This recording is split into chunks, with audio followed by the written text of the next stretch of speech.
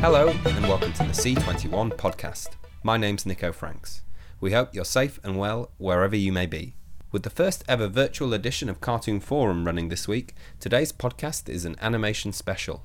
We'll hear from three producers who are pitching projects at Cartoon Forum about how the pandemic is throwing up a once-in-a-lifetime opportunity for the global animation industry to change for the better.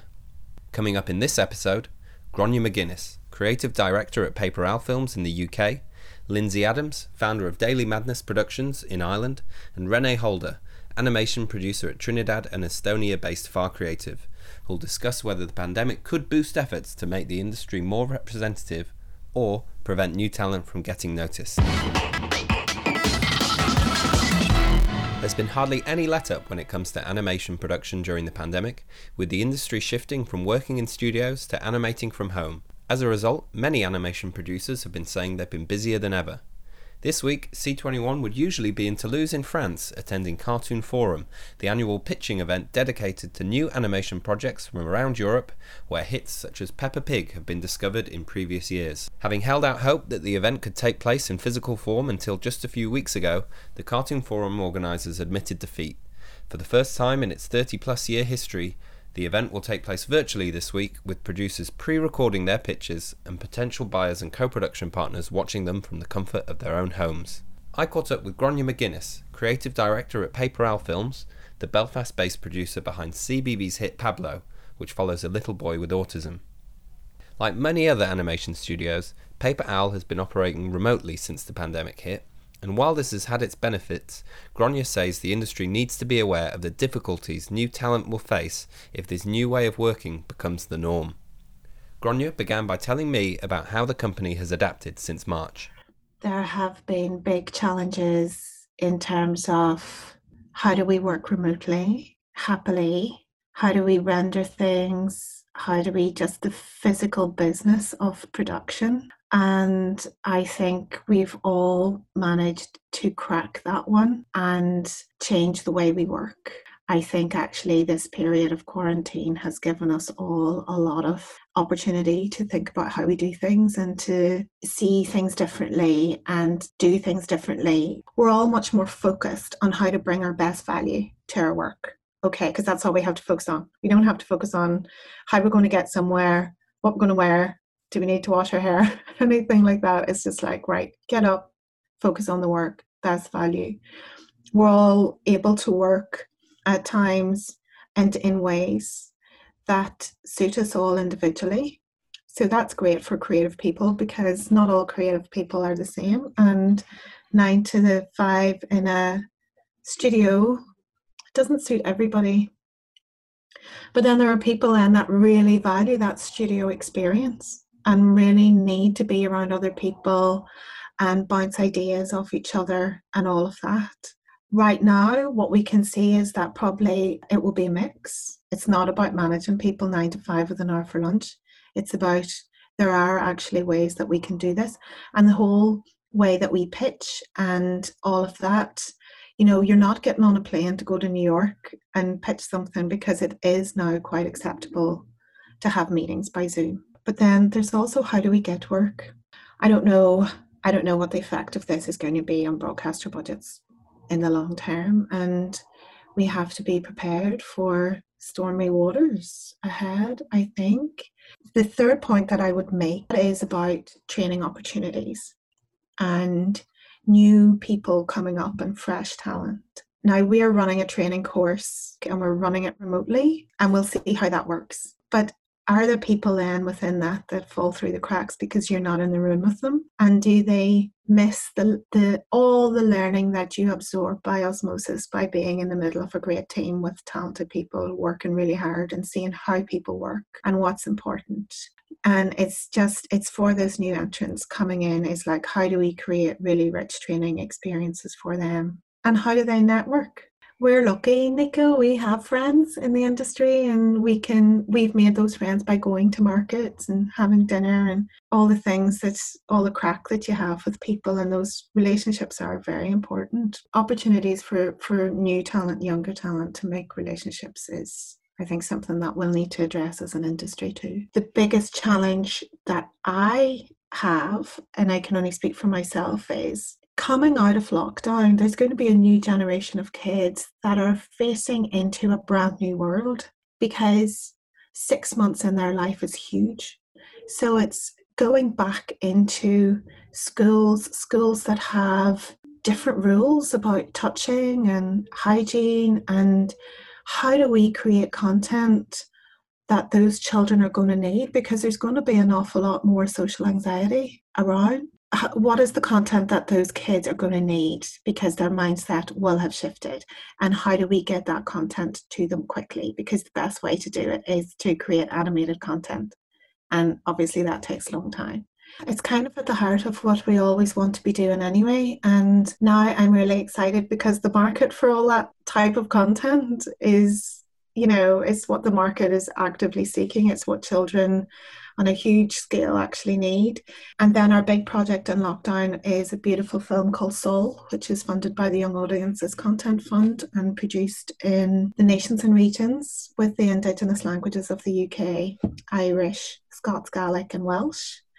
And that's a special film about a little boy whose grandmother dies, and it's about his journey back from that, so that he can feel the feelings of love for his grandmother again as greater than the feelings of loss. And that's his journey. He's on a quest to find the light in the world again.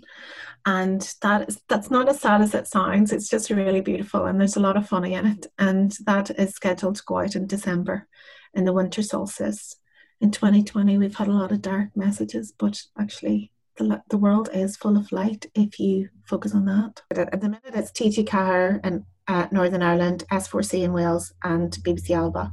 But we're trying to make something exciting happen. So I'll watch this space for that. And you mentioned earlier about broadcasters potentially having to, reassess their budgets in line with the advertising market taking a big hit. On the other hand, we've also seen streaming obviously take a big jump in lockdown with record signups and viewing figures and things like that. So how are you seeing the streaming services impact the animation industry? Because they were already having a really big impact.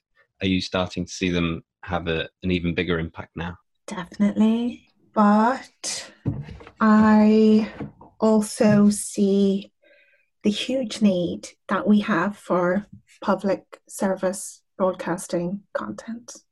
If we did not have our public service broadcasters leading the charge in creating really positive educational material for kids, emotionally relevant, meaningful content experiences for kids, I don't want to live in that world. The commercial side of that is also necessary, and it's like any market at any time. It is always shifting and changing. And what we have to do as a company is be positive and creative about how we put together the opportunities in that market and minimize the risks. Long live public service broadcasting. And may we all find a way to work together with the streamers to make sure that not only, if we want to create content that has meaningful takeaways for children, then it has to get to the largest possible audience and be of the highest quality. Working together to do that is going to just make it better.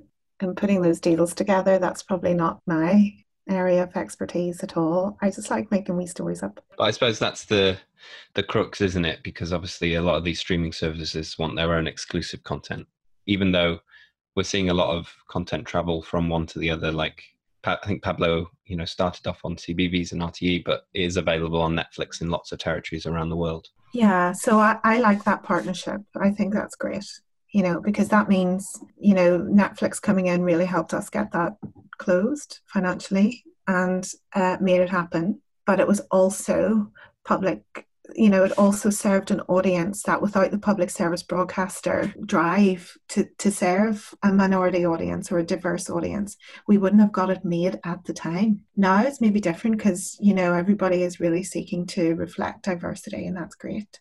But at the time, we wouldn't have got it without the two together. So we needed the public service broadcaster and we needed the streamer. If the streamers are creating more opportunities, that's brilliant. But let's not forget about our Indigenous public service broadcasters that have been really honing the expertise in serving audiences meaningfully for all of this time. We need those too. And finally, tell me a bit about the project you're going to be pitching at Cartoon Forum. Mr. Dog is an underdog, wonder dog. He's a homeless mongrel who goes around, travels around, helping animals in trouble. And the concept is based on a series of books by Ben Fogel, who has a lot of Mr. Dog in him because he's a traveller and an adventurer and likes to help all aspects of nature that might be in trouble.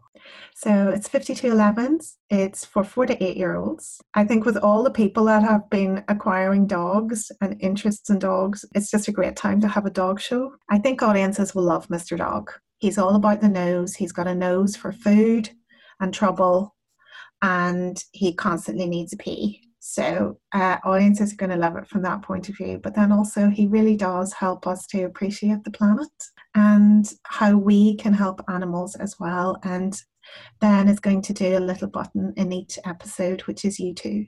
So how can you bring out the Mr. Dog in you? So he's going to show us how we can help bunnies or bees or whatever it is in each episode. Grainne McGuinness.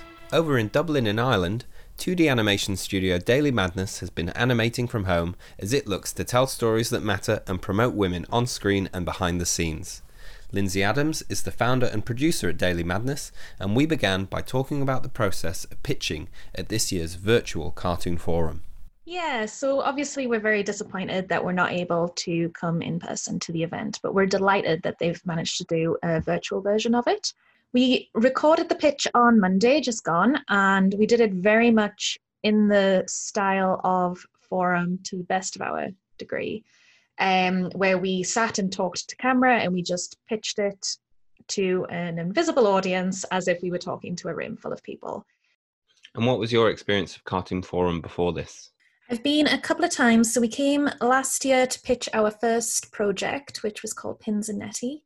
That was the first time we pitched, and it was obviously a little bit nerve-wracking, but it was incredibly useful and such a lovely experience to see how supportive everybody is in that room and how much they want you to get your show made, which was lovely. And I have been a couple of times before just to see what other people have been up to, and it's the most unique event out there in order to just see real world examples of what every other European studio is working on and developing and going to pop on TV soon. So it's brilliant. Yeah, we're a big fan of Forum. And I suppose one of the silver linings to doing it all virtually is that you potentially will be able to see a lot more pictures and buyers will be able to see a lot more pictures. Is that what you're hopeful might happen? Yeah, I do hope so. We always have that fear of missing out because the 3 pitches happen together. You can only choose one of the 3. I love the fact that we'll be able to see every single pitch. It definitely takes the pressure off that fear that you're missing on an opportunity to meet a particular co-producer or a different show that you just need to be aware of. And so tell me a bit about the show you pitched at Cartoon Forum. Goat Girl is the story of Gigi, a 13-year-old girl who was raised by goats. And now that she's in her teenage years, her nanny and Billy, which is mum and dad in goat speak, have decided to send her to a human boarding school so she can learn a little bit more about her heritage and her culture. And that's the story that we're following. We really wanted to do a very comedy-led, almost slapstick television show that had a strong female lead in there. And we really love this series so much. We just think that there's going to be a lot of fun in it. There are still areas in the animation industry where it is very male dominated, and we'd wanted to give a voice to female creators and provide an environment where women can feel that they can thrive and they can grow with their career. So for Goat Girl in particular, it is a TV series that was created by women, by Shannon George and Christina Yee, who will be taking on the roles of showrunner and head writer once the series goes into production. And we've also hired a female director for the series, Crystal Gorgio. And we just have a real relationship with potential co-producers who are from female-founded studios who just have gravitated towards the series as something that they want to be involved in because they just feel like it's an incredibly important message. So, I mean, Goat Girl is just one example. It is something that we do across all of our TV shows in the studio as well, just to make sure that women are in leadership roles and that we are actively looking to option and commission and develop TV shows with female leads behind the scenes. the pandemic hasn't stopped animation in its tracks, but is there a worry that new talent might find it hard to get noticed and get that foot in the door as a result of studios not necessarily either not being open or not having as many animators in the room? Yeah, I would definitely say so. Even if it's not true, that must be a fear for all the graduates at the moment who are coming out of college. Because I've been aware of that, I've kind of gone to additional lengths to make sure that we're giving people an opportunity to work on the shows that we have and give them their first credit, even though it's short contracts. We've done a couple of first credits this year quite quickly where we just give somebody a shot to do it from home. But I do find it incredibly hard because you can't shadow as easily, obviously, and they don't get to have the studio experience, which I think is the really important part of coming into the industry for the first time. And so even I'm trying to develop a way to make sure that we're providing as much support as we can for those new graduates and those new talent. Obviously, we don't know where we are. We're all working remotely until June 2021, and hopefully we get to be in a studio space again till then, and we can find ways around it in the short term. But if it becomes a long term, I do worry a little bit that new talent's going to miss out on something. Ireland is just an incredibly supportive animation industry. All the studios very much do rally together, and they do support and they do make sure that we're all right. No one wants to see anyone else struggle, which I just adore because I've only been here 8 years, and I think it's just the essence of the animation industry over here is that supportive and that positive can-do attitude, no matter what the world kind of throws at you, sort of thing. Such as a pandemic. Such as a pandemic. Lindsey Adams. Farr Creative is an animation content company that has been based in the Caribbean for the past 7 years.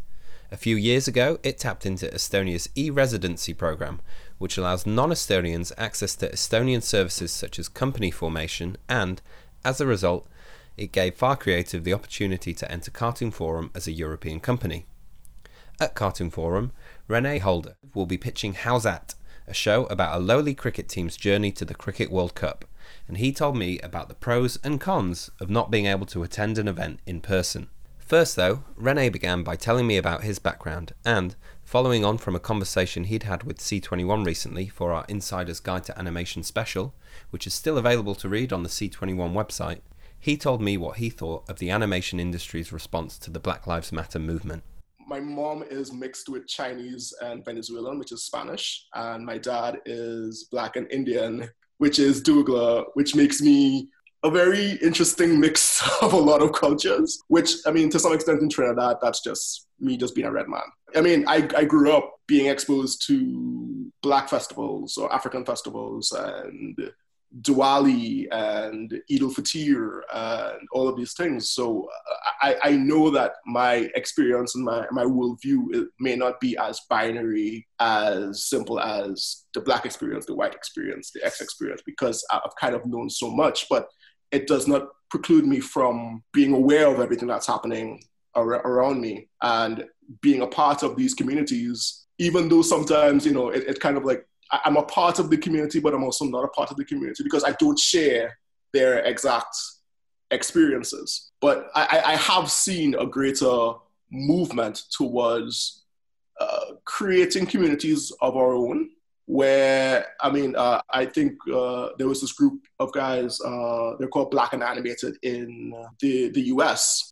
And, you know, they would have started their own Discord. And I think with the Discord channel and actually coalescing Black creators, Black animators, Black writers, Black artists, all from Twitter and around the world to kind of be and share on this platform in this community. I think it's one of those things where once the community is around and once the audience keeps demanding authentic stories and creators of color to be part of the experience in creating these stories as well and telling these honest stories, because I mean, as you know, as a Black person myself, I mean, you kind of, you know what's authentic and what's inauthentic, and you know when it comes from a real perspective as opposed to someone just putting a Black character in an animated show. I mean, there's little nuances and things that would happen, or little things that they do that, I mean, you have to have lived that experience to know what that is. So until we're actually at a space where we can create those kind of authentic stories, I mean, I think that's when like real change will actually happen. I think there's a lot of nice, good talk and allyship that's happening, and people want what's best. But the truth is, like, until there's more Black executives and more people more Black and Indigenous and people of color within spaces to actually make changes and to actually make decisions and actually have the power to actually see those decisions through, then we aren't really going to have any kind of sustainable change. And I mean, hopefully that might change within the next year. And I'm glad the conversation is happening now. But yeah, I mean, only time we're able to tell if this is just a kind of flash in the pan and people are like up in arms because of everything that's happening, or if it's something that will actually be a set of sustainable change. So would you say representation is the biggest issue facing the animation industry? I mean, I think it is. I mean, I think it's also a situation of also access and opportunity. I mean, definitely that's one of the biggest things. I mean, in spite of or due to COVID, there's been a sort of reckoning or flattening of the industry to some extent. Normally when you have big industry events, you actually have to physically go there and you have to spend money to attend and you have to spend money to stay in a hotel and be in that space. And while those things are great, because a lot of industry events have been forced to kind of hybridize and be online and be digital, I mean, I don't have numbers, but I am sure the attendance for these events far outweigh what would have been an actual in-person event happening. So you just have a lot more people that are attending, and you kind of allow for more diverse voices to actually be a part of these industry and be a part of these events. Hopefully, if this hybridization model can continue moving forward, it creates more opportunity for more voices to be heard, as opposed to the same 20 people or 100 people attending the event year in, year out. My plan is to, attend Cartoon Forum and then attend Ottawa Animation Festival. And then I think like 2 weeks after is MIP. Let's be honest, I wouldn't be able to go all 3 events, but I can, through the fact that, they're all digital events now. And so it creates this opportunity to be able to attend all these events and make all these networks and to be able to access all of these things where it would have been, more difficult to attend if I had to actually go in person. I think now more than ever, there is no shortage of opportunities that exist with content and for content creators now. I believe now that people are now catching up to the idea that animation can be more nuanced in its storytelling. And you can have serialized storytelling, especially for kids, as opposed to just being these episodic things.